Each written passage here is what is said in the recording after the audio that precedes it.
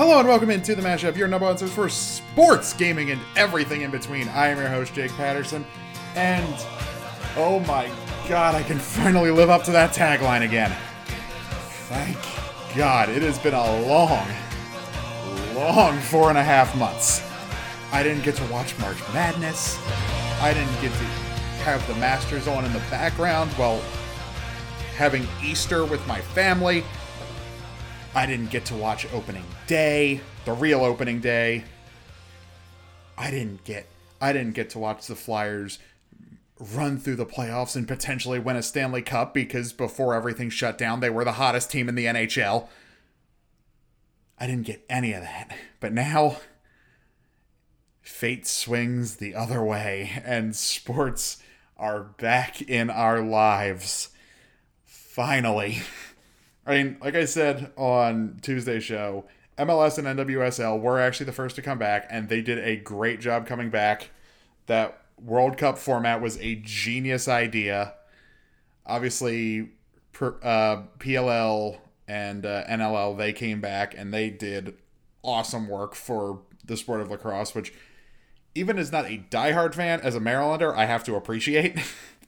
Because, like, sure, the Iroquois created it, and they get all the credit for creating it, but Maryland has adopted the modern version of the game that's significantly different from the version they created as its own. And I can respect what they're doing, because sometimes you get some really flashy stuff in that game. But the Big Four are the Big Four. And even though baseball was playing, it's the same type of thing where even that it's just a 60-game season, baseball is so weird that they play every day. Like, every team plays basically every day. You can't really break down each individual game. You have to look at it over stretches. Those stretches are much shorter this season, usually 3 to 5 games rather than like 8 to 10. But the NBA, the NHL, they are returning.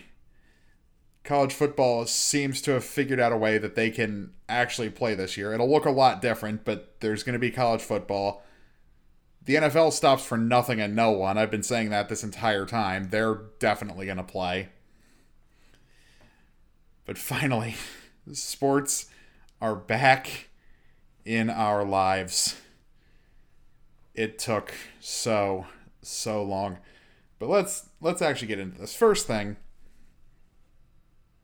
the haters, the doubters, the attention whore Dr. Fauci and politicians of the world have been proven wrong. That the NBA bubble did in fact work. Now, after this is over, I'd rather never use the term bubble in a sports context outside of the NCAA tournament ever again. Like, there's a list, a growing list of banned words and phrases. And other than bubble, most of them are like obnoxious buzzwords or phrases. Flatten the curve, social distancing, respiratory droplets. I never want to hear those words again. Ever. I literally never want to hear those stupid buzz phrases again after this is over. But for this year, the bubble did in fact work, because they've been getting no positive test results in Orlando, despite the fact that people are occasionally breaking the rules to go get wings from strip clubs in Atlanta. Now, that's not the reason he went to Atlanta, to be fair, but he still got wings from a strip club in Atlanta. But there have been no positive results. We have video of Jimmy Butler getting in a canoe and falling and screaming like a small child, which was also amazing. Like, that video of Jimmy Butler in the canoe that tipped over, and he started screaming because he can't swim. Which, one, if you can't swim, don't get in a canoe. Those things are tiny, and for full-grown athletes, those things are going to tip over. But it was maybe 2 feet of water. Like, on very tall Jimmy Butler, that water may have come up to, like, his knee if he stood up. Like, that water was very clearly not that deep. Like, you could see it on the video. Like, I think his shoulder actually landed on ground when he fell out of the boat, and the rest of him was still the rest of his chest and upper body was still above water. But the video itself was absolutely amazing. But the bubble worked. All the haters back in April who were saying the NBA's not coming back till next fall at the earliest, like, we're just going to lose the entire 2021 season, which I don't think we are. I think it'll start in December and I think they're going to play a full 82-game season in the 2020-2021 season. It's going to start in December, but it's going to be a full season. They're just going to let it go a little bit longer. And if that goes well, December to July will just be the regular league calendar, which honestly it should be, because they would be just winding their season down, getting close to the playoffs, while the NHL is doing Stanley Cup stuff. Like, that would be perfect. Start the NHL in October, have it run through like the beginning of June if you're talking all the way to the end of the playoffs, and then start the NBA in December and have that run through like mid-July. That would be a way better calendar for the NBA, because you can play basketball year-round. Indoor or outdoor, the NBA, you can play year-round. It does not have to be a winter sport that ends at like the very end of spring.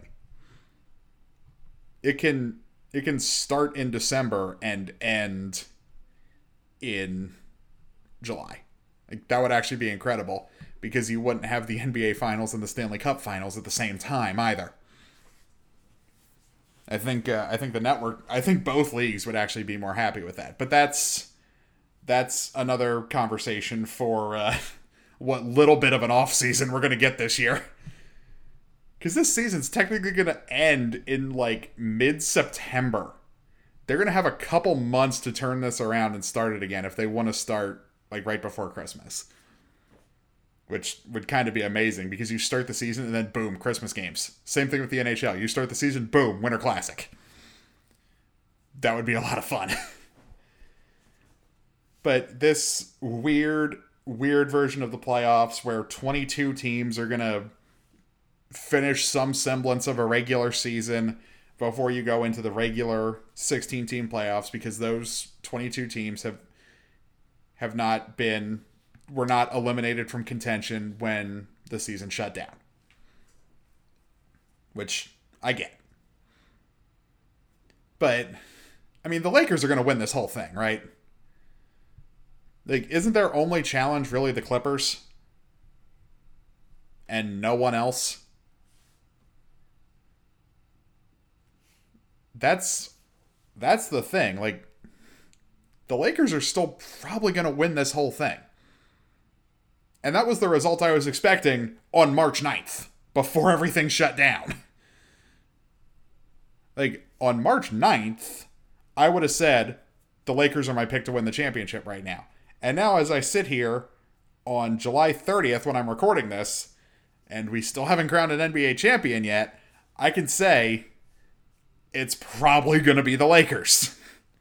They're just too good. We traded one unkillable Titan for another, and guess what? That other unkillable Titan is coming back next season, because they're probably going to get the first overall pick, plus a healthy Steph Curry and Klay Thompson, who are two of the best players in the world. So the Warriors are just going to bounce back after 1 year of sucking. And the Lakers are still going to be good. Now, if they don't win it this year, and Anthony Davis walks and goes to Chicago or anywhere else, basically, then the Lakers will fall back to earth, because LeBron would not be able to do everything on his own. We saw that in Cleveland. He's got some talented young guys around him, but they're not ready to help LeBron win a title. Like, we saw what happened in Cleveland with guys who weren't really capable of winning a championship. LeBron carried them there, and then they got gassed. Now, they don't have to worry so much about that because he doesn't have to overexert himself on offense that he can't do as much defending because there's other offensive options on that team. And when he needs to defend, like a Kawhi Leonard, or if they make it this far, a Jimmy Butler, if the Bucks make it that far, a Giannis, if the Sixers make it that far, Embiid. Like, he gives up a few inches in height, but LeBron James could guard Joel Embiid if he absolutely had to. He would probably end up guarding Simmons. Oh, wait, Anthony Davis could guard Embiid. He would end up guarding Simmons, which, in that situation, he has about a 3-inch height advantage. And he wouldn't need to worry about that much offensive production. Because even with his newfound ability to shoot threes, and I saw the shot, his form looks a lot better. His form looks a lot better in some of those scrimmage games. Like that one he hit that blew the roof off Wells Fargo Center because it was the first 3 he hit in his entire NBA career. That thing still looked like a dying duck. It just happened to go in. Like these that he was making in the scrimmage games actually had good form and good follow through. Like it looked like the shot of a professional basketball player. Even one who's not amazing at threes. Like you see guys who aren't amazing at threes, their form is still okay. They're just not very accurate. Simmons' form, up until now, sucked. And I think he's finally figured it out. It only took a global pandemic and the NBA shutting everything down for 4.5 months for him to finally learn how to correctly shoot a three-pointer from NBA distance. Now, if by some miracle of God the Sixers make the NBA Finals and meet the Lakers there, which is the likely outcome for whoever comes out of the Eastern Conference, he will have trouble because he will be guarded by LeBron James. And even if he can shoot threes, his primary game is driving, which would not go well against LeBron James. So even if by some miracle of God, if the Sixers make it that far, I want them to win. I will be very excited if they win. I'd also be very shocked if they won. One, I don't think they're coming out of the East. I think Boston is a nightmare matchup for them, and Boston is going to haunt them for the rest of Jason Tatum's career. Because they could have had Jason Tatum. They could have had Tatum, and they traded up to take Fultz. You traded up to get the guy Boston didn't want. Tatum was always Boston's guy. Fultz would have been there at 3 if he was yours. But no, you trade up to the first overall pick, and you take Markelle Fultz. Could have had Jason Tatum. Because Jason Tatum, Ben Simmons, and Joel Embiid is a championship. That's just a fact. Those 3 combined are a championship caliber team. Because Tatum can shoot, Simmons can drive, Embiid's a dominant center. I still will question that decision for the rest of my life as a Sixers fan because they could have won 2 or 3 championships by now with that roster. Boston could very well come out of the East this year too. Boston and Miami. Like the Sixers, Boston, Heat, and Bucks are kind of like the top 4. They are the top 4 in the Eastern Conference standings too, I believe. It's been forever since I've checked the NBA standings. But let's see what the NBA standings actually look like. See who's where. Oh, they are not the top four in the East. The top four in the East is, I was close. It is not the Sixers. It's Toronto. The Sixers are the six. Not the, they are at the moment the six. And yeah, totally forgot about Toronto. That team is, even without Kawhi, even without the robot with the weird laugh, they're still ridiculously good because Pascal Siakam, freak of nature. Fred VanVleet, freak of nature. That team is still really good even without Kawhi.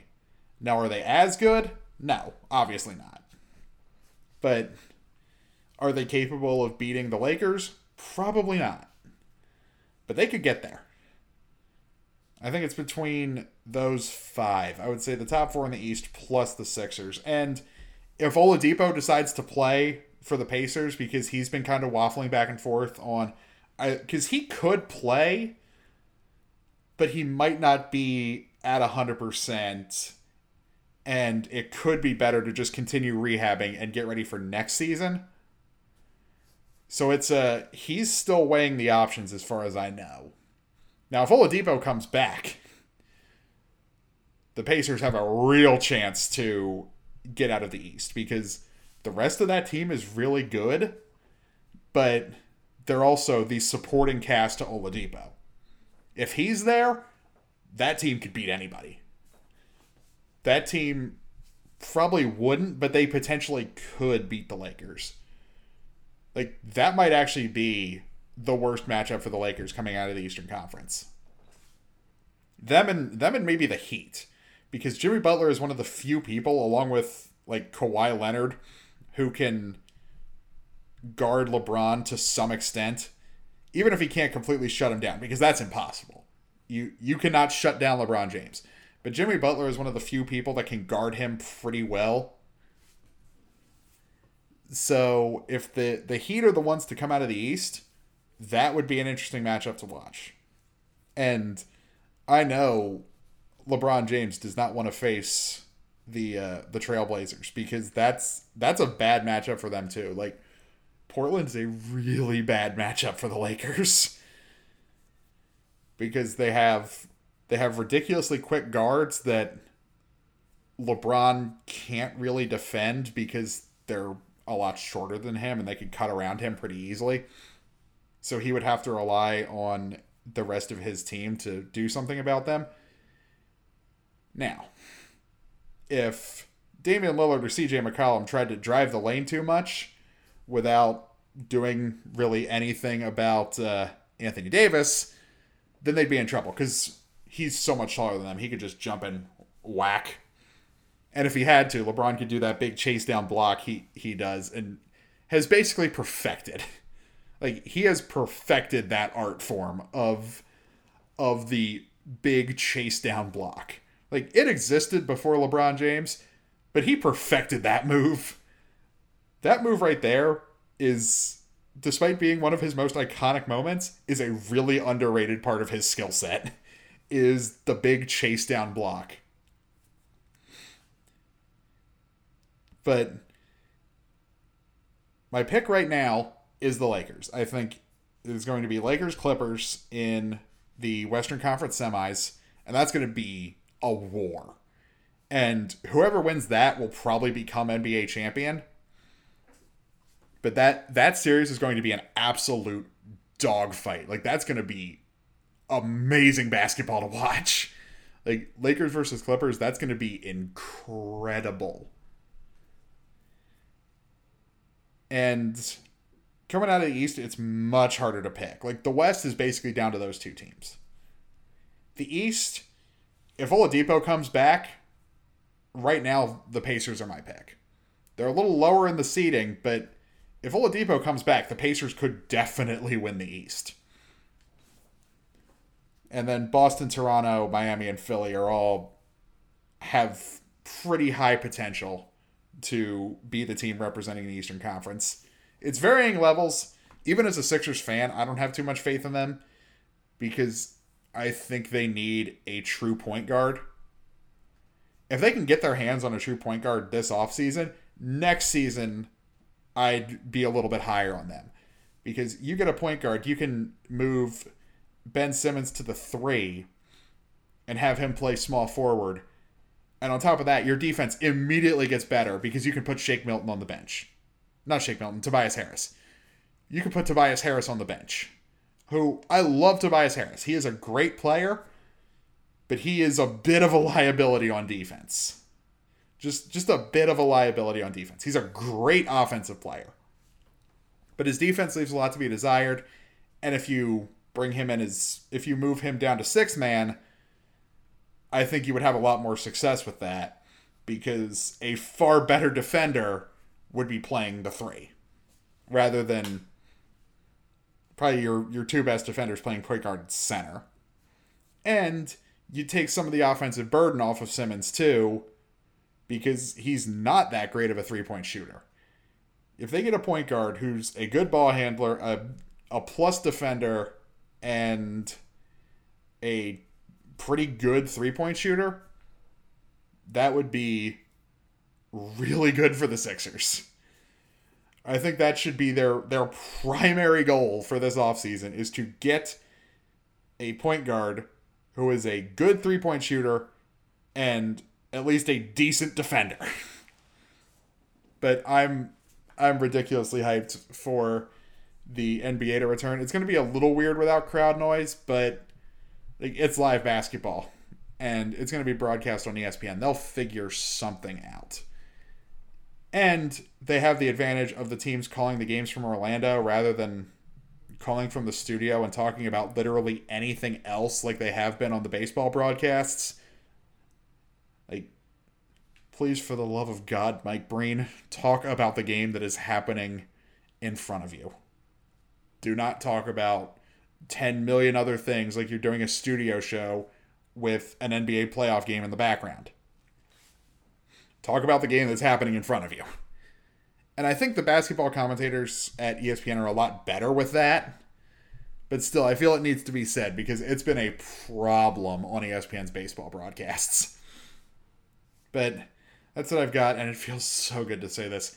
For the NBA, not just all of traditional sports lumped into one segment, I just talked for 22 and a half minutes about the NBA on its own. Yes. That's what I've got for the NBA.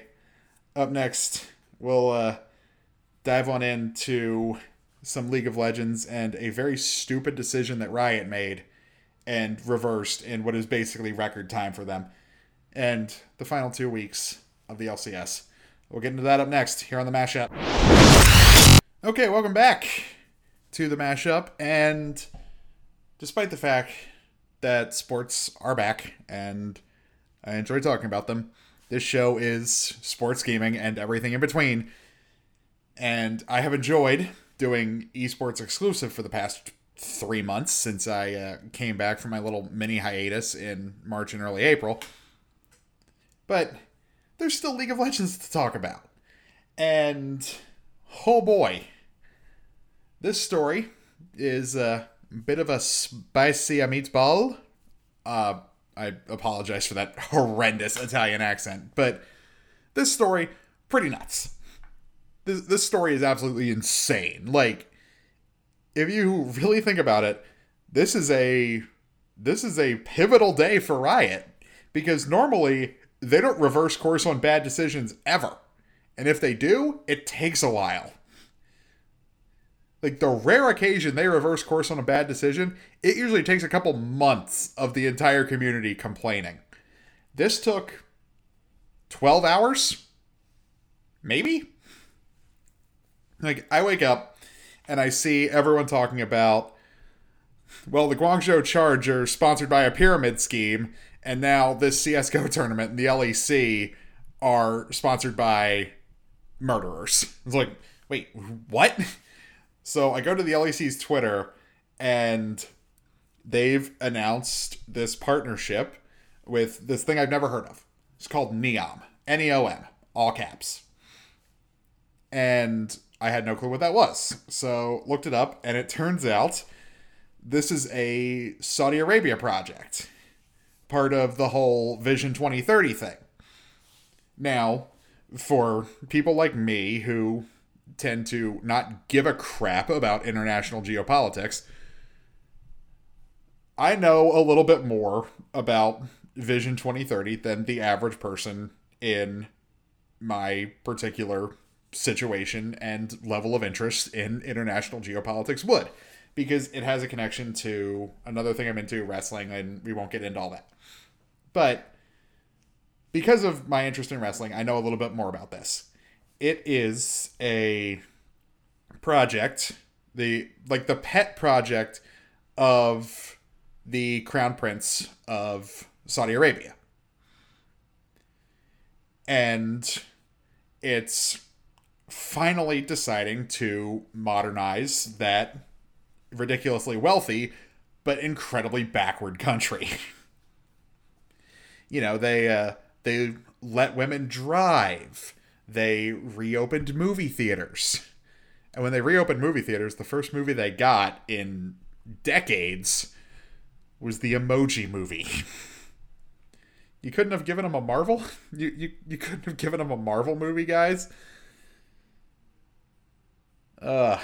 Anyway. I know Marvel movies show women being empowered, but because, Pepper, Black Widow. But you could have given them a better movie.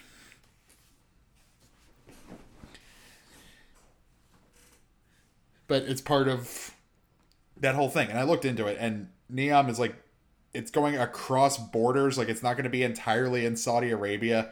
It's this big futuristic city. It's basically Tomorrowland from Disney World in the real world, but potentially and most likely backed by actual blood money. And they partnered with the LEC because they want sports to be a big part of it, and they want esports to be a big part of that. They want esports to grow in Saudi Arabia. And I just have to say, I think that was a horrible idea. And for the most part, the entire League of Legends community agreed with me, including most people who work on the LEC broadcast. Producers, casters. Frostkern was pretty dramatic, as she should have been in her tweet about it, where she said, this one hurts more because it wasn't some faraway decision. The LEC is my home, my family. This hurts more because I know who made this decision, and it hurts.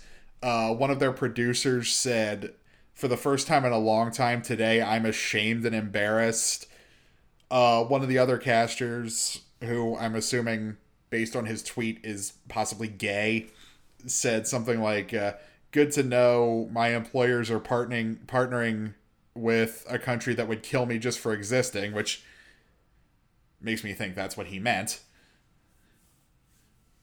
And yeah, I'd be really mad too. I'm not even gay and I'd be mad. Because, well, as a Christian, they would probably kill me too. I'm not allowed to be there either. Or I couldn't do what I do. I'd have to hide a part of myself. And that wouldn't be cool. Because I've seen that with the wrestling shows that happen there too. Rey Mysterio, famous luchador, one of the best to ever do it. His mask has a very particular design. And on that design, there is a cross that comes from the top of his forehead down to the bridge of his nose and across his eyebrows. At the Saudi shows, he has to wear a mask without that on it. He's not allowed to wear that thing, which is just kind of gross. And yeah, I'm glad Riot and the LEC pulled the plug on this partnership within about 12 hours. Because they should want no part of that. Some other CSGO tournament partnered with them too. I haven't heard anything about them backing out of that partnership. It is a much smaller organization than, one of the top 4 regional leagues in the world for the world's most popular esport. It's some like tiny, relatively small CSGO tournament, as opposed to the giant that is Riot Games and the LEC. But I'm glad they pulled the plug on this because, that would have been a bad look if they stuck with it. It's still a bad look that they did it, but in their statement, I get it. They rushed into this decision, which I think is a bad idea for any business decision. Like, you should never rush into a business decision of any kind, especially one that has the potential to be a tiny bit controversial. And, maybe talk with the LEC staff and the broadcast crew who will have to say the name of this thing because they were sponsoring segments. Like, maybe check with the broadcast crew, make sure they're comfortable with this, comfortable promoting this thing, because in the end, they're the ones who are going to have to be promoting it. Like, Quickshot, Shocks, Frostger, and the other LEC casters, like, they would have to promote this thing if it stuck around for the rest of the summer split. And if I'm them, if I'm in that situation, I'm not comfortable. I wouldn't be comfortable promoting anything to do with Saudi Arabia. Because that place kind of sucks. They straight up murder journalists for criticizing them. They don't let women basically exist. They pretend women just like don't exist. And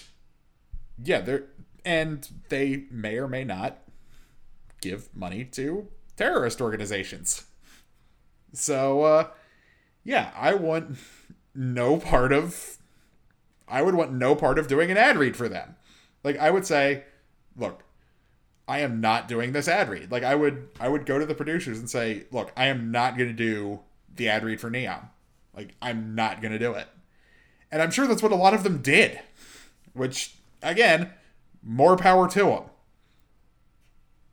Like, that should be a more common thing. Like, commentators should not have to do ad reads that they're not comfortable with. Now, a lot of times, especially in traditional sports, the ad reads aren't a big deal. Or heck, even in the LCS, the ad reads aren't a big deal. Like, the big sponsors for the LCS are State Farm, Honda, and Bud Light. Like, an insurance company, a car manufacturer, and beer.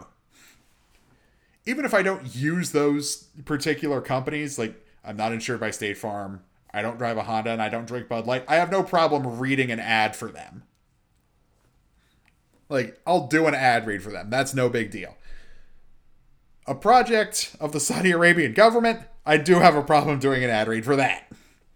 So, even though it was a stupid decision to make in the first place, props to Riot and the LEC for actually listening to their community and their people and pulling out of this partnership within a day of announcing it. Like, that is a new record for Riot Games. Like, we all call them Rito for a reason. They normally make some pretty dumb decisions despite making a very, very good game and now a second very, very good game. Despite the toxicity that exists in both player bases. But enough of that.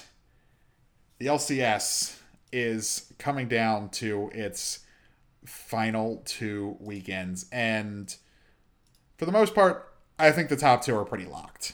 I think the top 2, Liquid and Cloud9, are locked in as 1 and 2. Now, I don't think either of them are going to lose again for the rest of the season, because look at who they're playing. This weekend, Liquid is playing Dignitas and CLG. They're not losing either of those games. Cloud9 is playing TSM and Golden Guardians. Now that they've lost 3 games by trying new strategies and stuff, they're not going to troll ban, they're not going to meme draft, they're going to pick their best champions that they can get. And they are going to absolutely stomp CLG and Golden Guardians. They play, or TSM and Golden Guardians. They play Golden Guardians first. They play them Saturday. That's going to be an absolute bloodbath. TSM on Sunday may be a little bit closer, but Cloud9's still going to win that pretty easily because, in my opinion, TSM's a bit of a disaster, and I think most League of Legends fans would share that opinion. Despite the fact that they're third, they're a bit of a disaster. And they're kind of the gate. They're, in a similar way to Evil Geniuses, they're kind of the gatekeepers. They're the gatekeepers of the top two rather than the gatekeepers of the top half like Evil Geniuses are. But right now, I think anyone from third to that two-way tie for seventh could finish third place after the playoffs. I don't think they'll finish third place in the standings because there's not enough time to get from two games. Like, there is technically enough time, but they're 2 games back. So they would need to essentially go 2-0 this weekend and have TSM lose both games, which, who else are they playing? Could that be possible? No. Like, 100 Thieves or CLG, if they wanted to even catch TSM, they'd have to go... TSM would have to go, what? Yeah, they'd have to even tie. They'd have to go 0-4 the rest of the split, and CLG and 100 Thieves would have to go 4-0 to even tie in the standings. Which 100 Thieves could pretty easily... No, what's their schedule? They got FlyQuest and Immortals. They could potentially go 2-0 this weekend, but I don't think they go 4-0 the rest of the split. They could. Their toughest challenge is Evil Geniuses. But CLG is absolutely not going 4-0 the rest of the way. Who else do they have? They have Liquid. Yeah, they're losing that. And they have Golden Guardians. They could win that. And then they have FlyQuest, and their last game is Cloud9. There's no way CLG is going 4-0 to finish the summer split.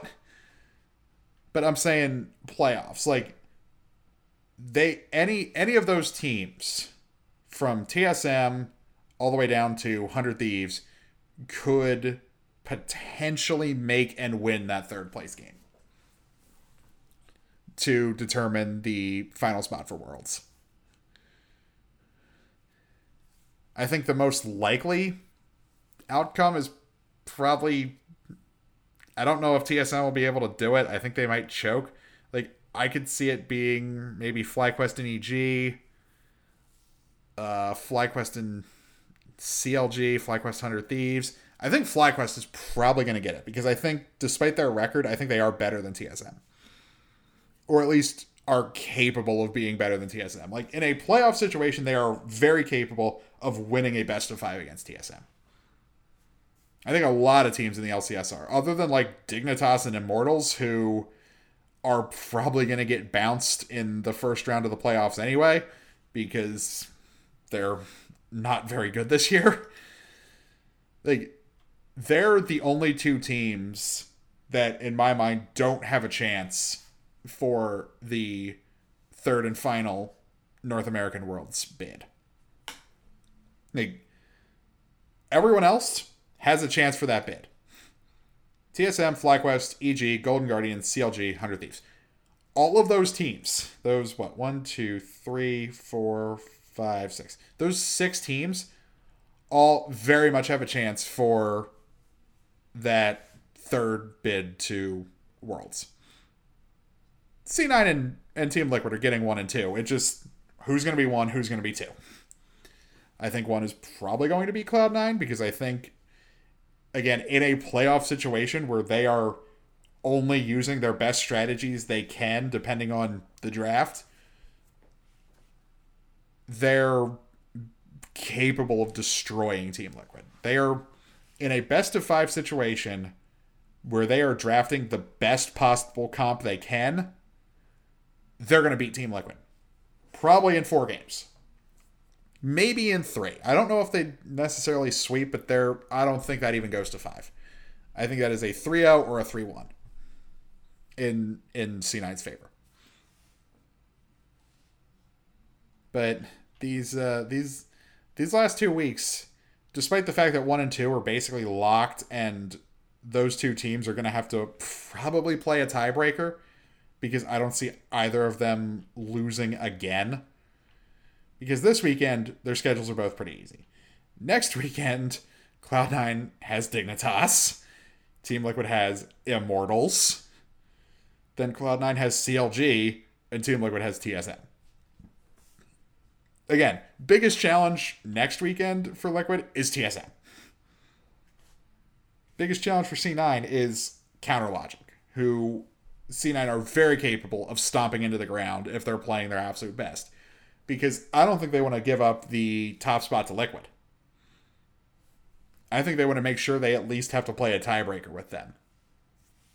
Like, if they want to say to Liquid, if you want the top spot, beat us in a tiebreaker. And I think that's what it's going to come down to, just looking at their remaining schedule. Because they're both significantly better than every team they have remaining. Because, I mean, they both have another game against Dignitas. Team Liquid has another game against Immortals. You think they aren't capable of winning that? They're very capable of winning that. Liquid's going to stomp TSM again next Sunday, too. Like, they're both going 4-0 to finish this thing, and they're going to finish at the absolutely insane record of 15-3, which is still a massive step down from spring for Cloud9. It's a big jump up for Liquid, but it's a different team. They got Tactical playing in the bot lane instead of Doublelift. But I've said it before and I will say it again. It is going to be a fun last 2 weeks of the LCS regular season. Because, oh boy, this is going to be fun. But that's what I've got for League of Legends. Up next, I still can't get over that I'm saying this. The NHL is back. Hockey has returned. We'll get into what I think about all that right up next here on the Mashup. All right. It's hockey time. And in the words, slightly modified, of the great Lou Nolan, I am in fact ready for some hockey. Oh God, I can't wait to hear him say those words again. He won't be in the bubble because he's the Flyers PA announcer, but in December, if that's when the season does truly start, and the NFL season goes well with fans coming in, and I can get to that one of those first couple Flyers home games, if I can hear Lou Nolan say, "Are you ready for some hockey?" I will probably start crying. And I don't think I would be the only person in the building in that situation. But here to talk about the actual games, not just me projecting what's going to happen months from now when I can finally go to a Flyers game again. But it's finally happening. They took the NBA's model and, in my personal opinion, improved on it. Because they didn't have access to the wide world of sports in Orlando. They decided, no, we're going to go to 2 separate cities, one for the East, one for the West. So it's time zone friendly for the fans of those teams. Good on you, NHL. Because for time zone friendly games in the NBA for Western Conference fans, that game's going to have to tip off at 10 p.m. in Orlando. And they've all been there for a couple weeks, so they are very much on Orlando time. So that's going to be pretty rough. So the Western Conference teams are going to be in Edmonton. So they will be on the time zone they are used to, and that their fans would be home watching TV, mostly. And same thing with the Eastern Conference teams in Toronto. Now, conference finals and Stanley Cup finals are all going to be in Edmonton. But the rounds before that, the Eastern Conference teams will have all their games in Toronto. And they have a couple hotels in downtown Toronto and downtown Edmonton, right near the stadium, basically completely blocked off for the players of various teams. And some teams get some hotels, some teams get the others. It's a pretty good setup. And they have, like, restaurants are coming and setting up in between the hotel and the arena, so they don't have to travel farther into these major cities. I've never been to Edmonton, but I've been to Toronto. And on the street in Toronto, it doesn't feel much different than New York. You can tell it's smaller, but on the ground at street level in Toronto, it doesn't feel much different than being in New York. Like, at all. So they don't have to travel all that far. They can just go outside the hotel, right outside the hotel, get some food, and come back to their rooms rather than just eating room service all the time. Which is good. And they've got, like, they blocked off BMO Field in Toronto for outdoor stuff, which, great idea. And BMO Field has one incredible view. BMO Field has one heck of a view. Like, good on the NHL for locking that one down. I mean, the Canadian national team and Toronto FC aren't using it, so why not? But they're calling them hub cities rather than a bubble. The term bubble's been thrown around with the NHL too, but they're technically called hub cities because there's more than one. But I am so ridiculously excited for this playoffs because, sure, all the momentum is shot for every team in the NHL. But before the season shut down, my guys, the Philadelphia Flyers, were the hottest team in hockey. And they had the best odds to win the Stanley Cup, which, in my admittedly short by comparison time of being a Flyers fan, and I'm not a bandwagoner, I jumped on this team in 2011. I did not jump on the bandwagon when they got good. They were decent-ish in 2011. And they have only gone downhill from there, and I've stuck with them. So, call me a bandwagoner all you want. I'm definitely not. Because I've stuck with this one team. I didn't jump across to the other side of the state. I didn't jump north to New York. I didn't go with the Bruins. I didn't go with the Caps. I stuck with my team. But right now, just based on how the season paused, they're one of the best teams to win. And now, a lot of their guys who are banged up are coming back. And from that scrimmage game, that exhibition game they had against the Penguins, they've still got it. And that was Brian Elliott in net, not Carter Hart. So if Carter Hart's playing in the real games, look out. Because Carter Hart has turned into a legit goaltender. And Sean Couturier is going to win the Selke for this year. He's an elite defensive forward. And I know I'm gushing on my team here, but this is the first time since I've been a fan of them that they're one of the best teams in the league. And I can't believe it. Like, we're probably going to get a Battle of Pennsylvania in the first real round, which scares me a little bit because the Penguins have had their number the past couple of years. But the Penguins were also in a bit of a free fall before the season stopped. And I think, much like their neighbors, the Pittsburgh Steelers, their window is closing. And it is closing fast. Like, Crosby's not the player he used to be because of all the injuries, and he's getting up there. Like, he just turned 33 not that long ago. Like, he's getting up there. Like, he turned 33 earlier this month. And Malkin, same thing. Like, he's even older than Crosby. Their goaltending is a big question mark. Their defense is not great. Ginsel's coming back, and he's playing out of his mind, but I don't know if that'll be enough. And they were so focused on out-physicaling Tom Wilson that they gave up a lot of speed and regressed in the way they played hockey. So, and this could partially be me just being a biased Flyers fan who absolutely hates the Pittsburgh Penguins with everything I have.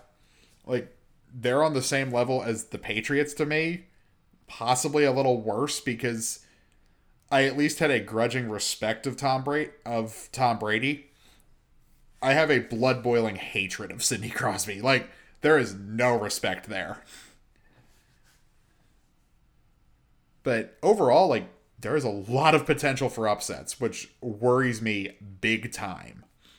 Like, the Flyers are guaranteed to get into what is essentially the real playoffs. Like, you start here, and if you win 16 games from this point, you are Stanley Cup champion.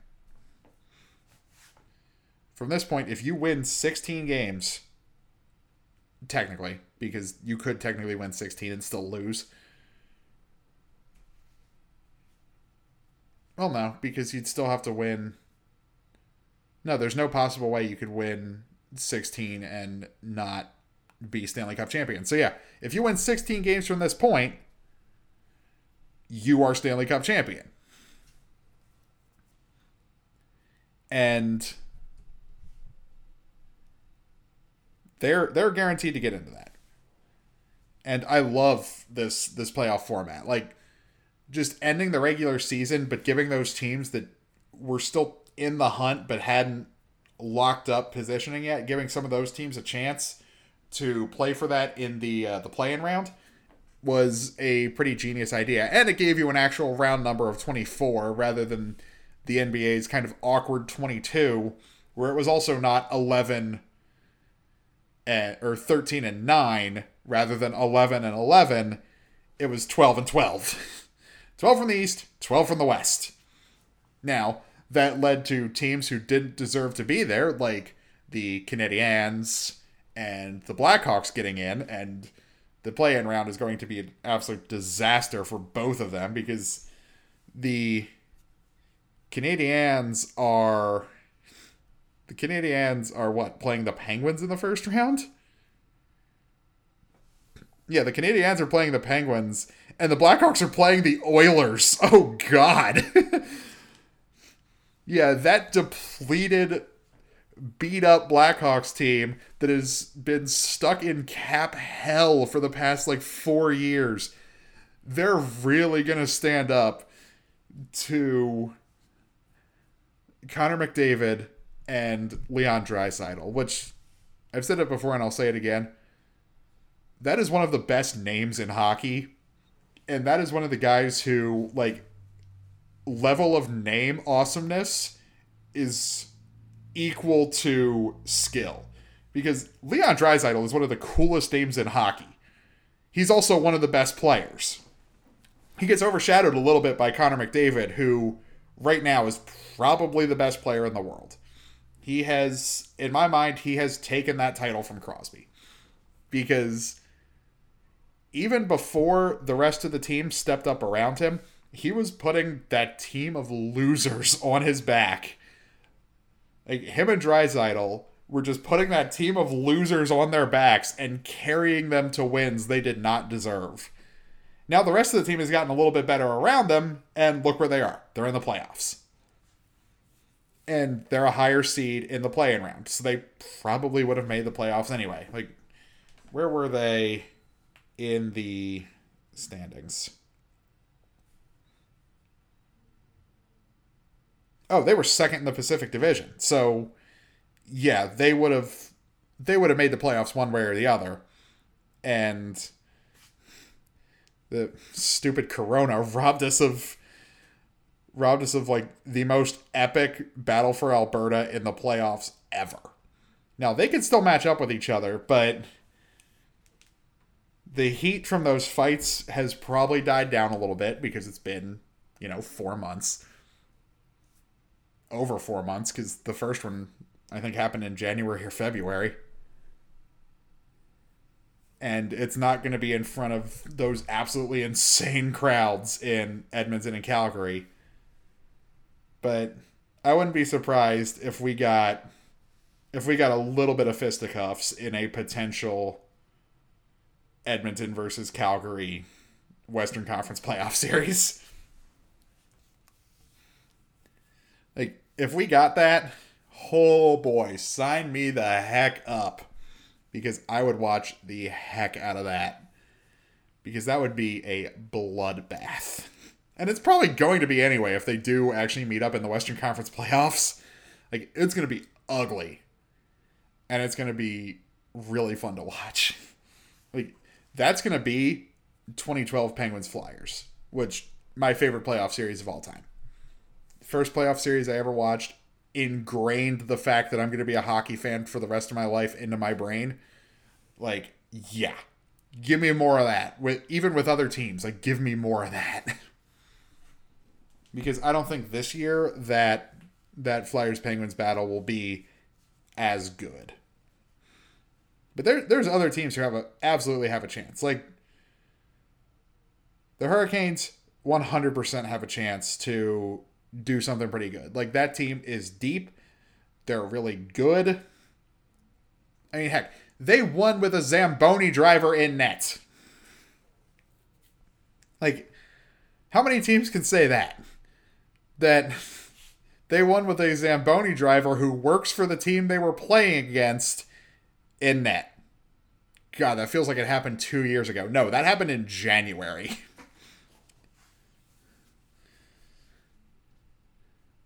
But obviously the Caps and the Bruins are going to be contenders as well because, I mean, they're the Bruins, but they've had some issues in coming back because a lot of guys missed practice. Like, a good chunk of the team were rusty as all get out and weren't in shape to come back to practice yet. They're slowly making their way back in, but that would be something to keep your eye on with the Celtics.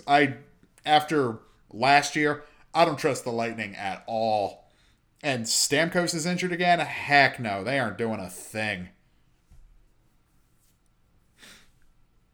I could see the Islanders doing some actual damage because they don't have that much star power, but they have a system that they have bought into and it works for them. Like, after Tavares left and went to Toronto, they were supposed to suck. I don't see any suck. Like, I don't see any sucking coming from the New York Islanders. They need to get their own arena because Nassau Coliseum is a dump and Barclays Center is absolutely horrendous for hockey. Like, they need a better venue. I mean, I call Nassau Veterans Memorial Coliseum a dump because it is, but it is their dump.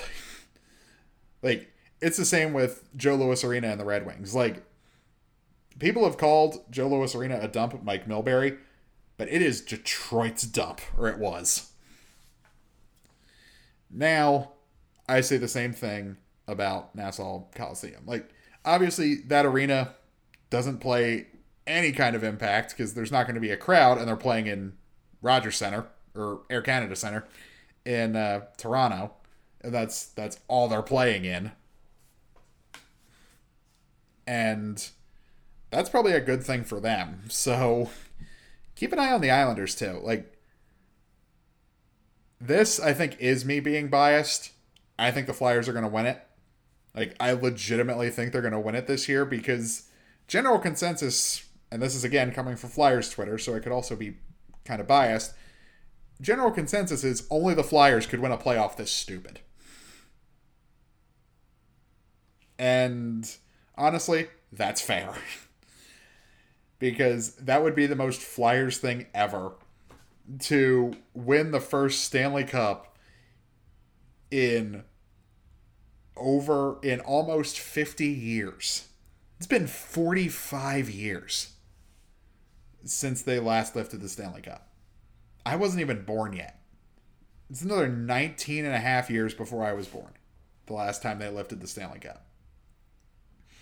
It would be just so typical of them to win the Stanley Cup when their fans can't even really get together to celebrate. Because even if they won it on the road, which would be very likely because Flyers, there would be an epic level watch party in the Wells Fargo Center that I would do everything in my power to get to. I mean, would have happened about would have happened almost 2 months ago, but I would have done anything in my power to get to the watch party for what would have been a potential clinching game. And it would have been like, there would have been people waiting at the airport for them to get back with the cup. Like, it would have looked like the Eagles Super Bowl celebration riot, whatever the heck you want to call it. But I am so ready for the NHL playoffs. And that video NBC Sports put out, narrated by Doc Emmerich, incredible. Like, Doc Emmerich is a wordsmith. I know he wrote that whole thing himself because it was too good to be written by anyone else. Like, if you haven't seen that video yet, go track it down because it will get you incredibly hyped for the NHL playoffs if you're even kind of a hockey fan. But that's what I've got for the NHL. Up next, we'll get into some MLB stuff. Wrap up the show. That's up next here on The Mashup. All right, welcome back to The Mashup, final segment of the show. And we got some baseball to talk about. They obviously came back first. And they had a bit of an issue. And despite their normally incredibly stupid decision-making, which we'll get into because they made an incredibly stupid decision. Shocker. I kind of respect the fortitude, the balls, if you will, to just say, yeah, we can play without the Phillies and Marlins for a while. Everyone who was supposed to play those two teams can just play each other instead. Like, everyone who was supposed to play the Phillies or Marlins can just play the team who was, like, whoever was supposed to play the Phillies can play the Marlins, whoever was supposed to play the Marlins, and vice versa. Problem is, that led to the hapless Orioles going from playing a 4-game set against the equally hapless Marlins to playing a 2-game set against the New York Yankees. Wonderful. And of course, they got the doors blown off of them. Because that's just what the Orioles do right now, is they lose. And they hope they get good prospects in the draft next year. Which, so far, they've done a good job of doing. I don't get to see the guys who got drafted play this year.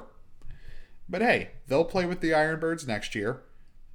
And if they're any good, they'll do the Adley Rutschman thing where, of course, they spend only 2 weeks with the Ironbirds. And before I get a chance to go see them in person, because I live maybe 20, 30 minutes from the Ironbirds Stadium, they move on up to the next level, which, while still close, rather than a half hour, it's about 2.5 hours. The Shorebirds. Then they go to the Keys, which Frederick's even farther away. Yeah, it's a pain when Orioles players are going through the development system. It takes them a while to get close to me again after they leave the Ironbirds. And really, they don't actually truly get close to me again unless they make the big club and are playing in Baltimore, because that's the next closest team to me geographically. Maryland is shaped so weird.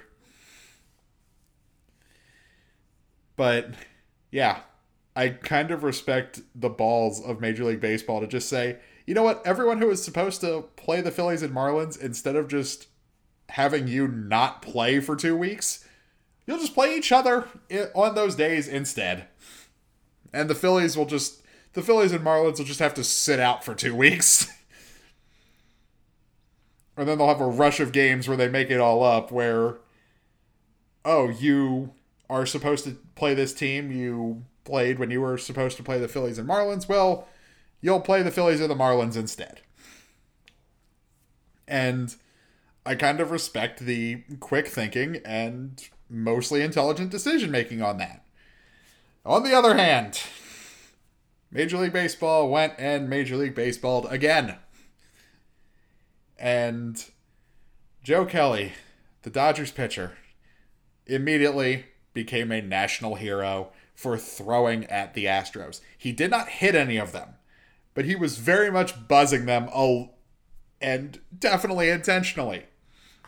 But he never hit anyone, and he made a silly face, like a silly pouting face, and immediately became a meme when he struck out Correa on a nasty breaking ball that just had him swing and miss wildly. And that led to some jaw-jacking, which then led to a benches-clearing, quote-unquote, brawl, which I didn't think would be possible. But hey, it's baseball, and it still happened. And it felt so nice to see all of Twitter reacting to a benches clearing brawl, despite the fact that there was, no one in the crowd. And Joe Kelly got suspended for 8 games. 8. That's a lot in a 162 game season. In a 60 game season, you know what the equivalent would be in a full season? 22. 3 weeks. In a full 162 game season, that would be equivalent to a 22 game suspension. That's really harsh for not actually hitting the guy. Now, if he plunked him intentionally, like in the head or something, maybe. Heck, I think 8 would be harsh for that. In a 60 game season, I would say 5. Because that's still 12% of the season. Not 12%. 1/12 of the season. Like, that's a big chunk of games. I know he appealed, and it's probably going to get lowered a little bit, but why are you suspending the guy for throwing at the team who cheated and making a stupid pout face when he struck one of them out? And you didn't suspend the guys who cheated their way to a World Series, by the way. You didn't suspend the guys who cheated their way to a World Series for cheating. What?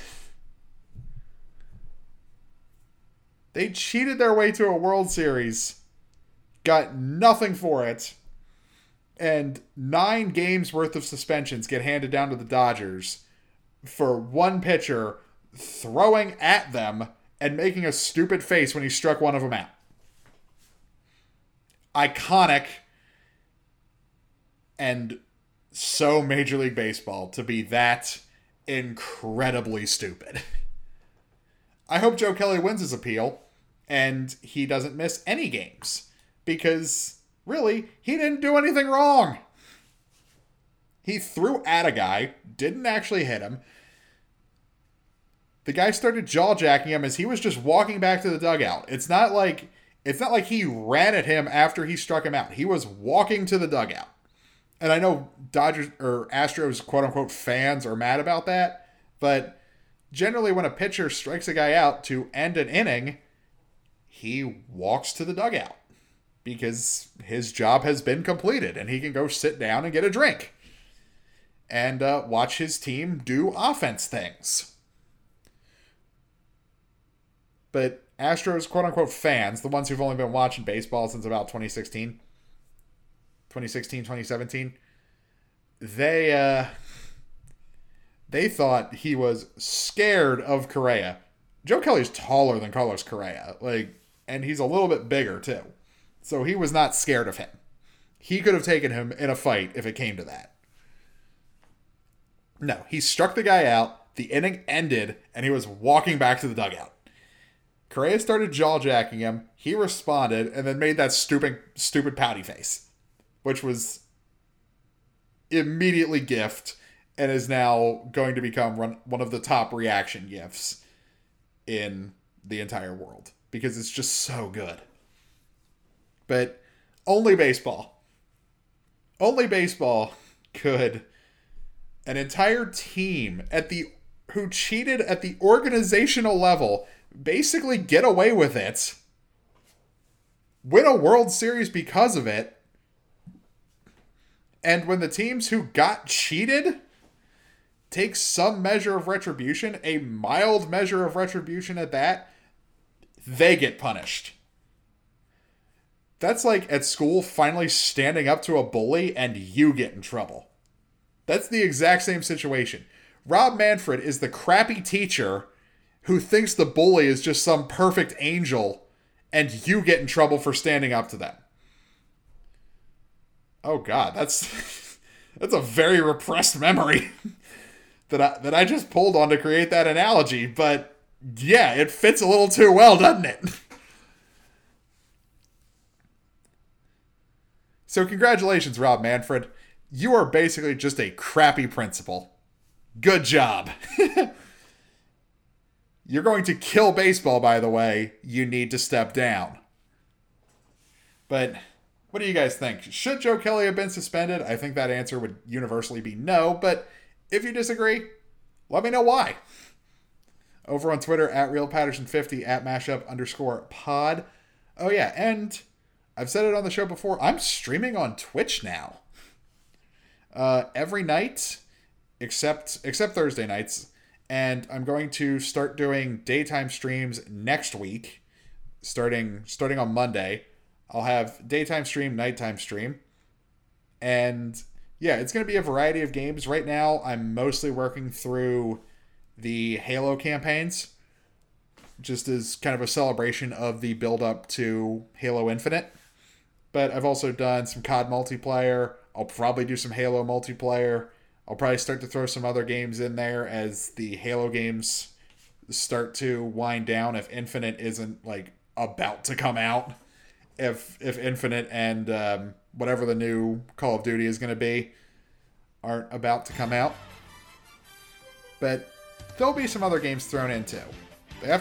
I'm restricted to consoles at the moment. I learned that lesson when my laptop completely froze on me when trying to stream Valorant.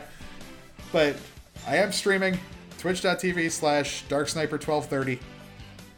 The number's 1230. But follow me over there. I'll be streaming every weeknight, usually about 8, 9 to midnight, 1 o'clock. Maybe a little later on Wednesdays. And no night streams on Thursday. It's a weird schedule, but I think it's one that works for me. And day streams starting next week. So if you want to go check that out, go follow me over there. But that is all I've got for today's show. Hope you all enjoy your weekend. Hope you all enjoy the return of sports. And I will talk to you on Tuesday. See you then.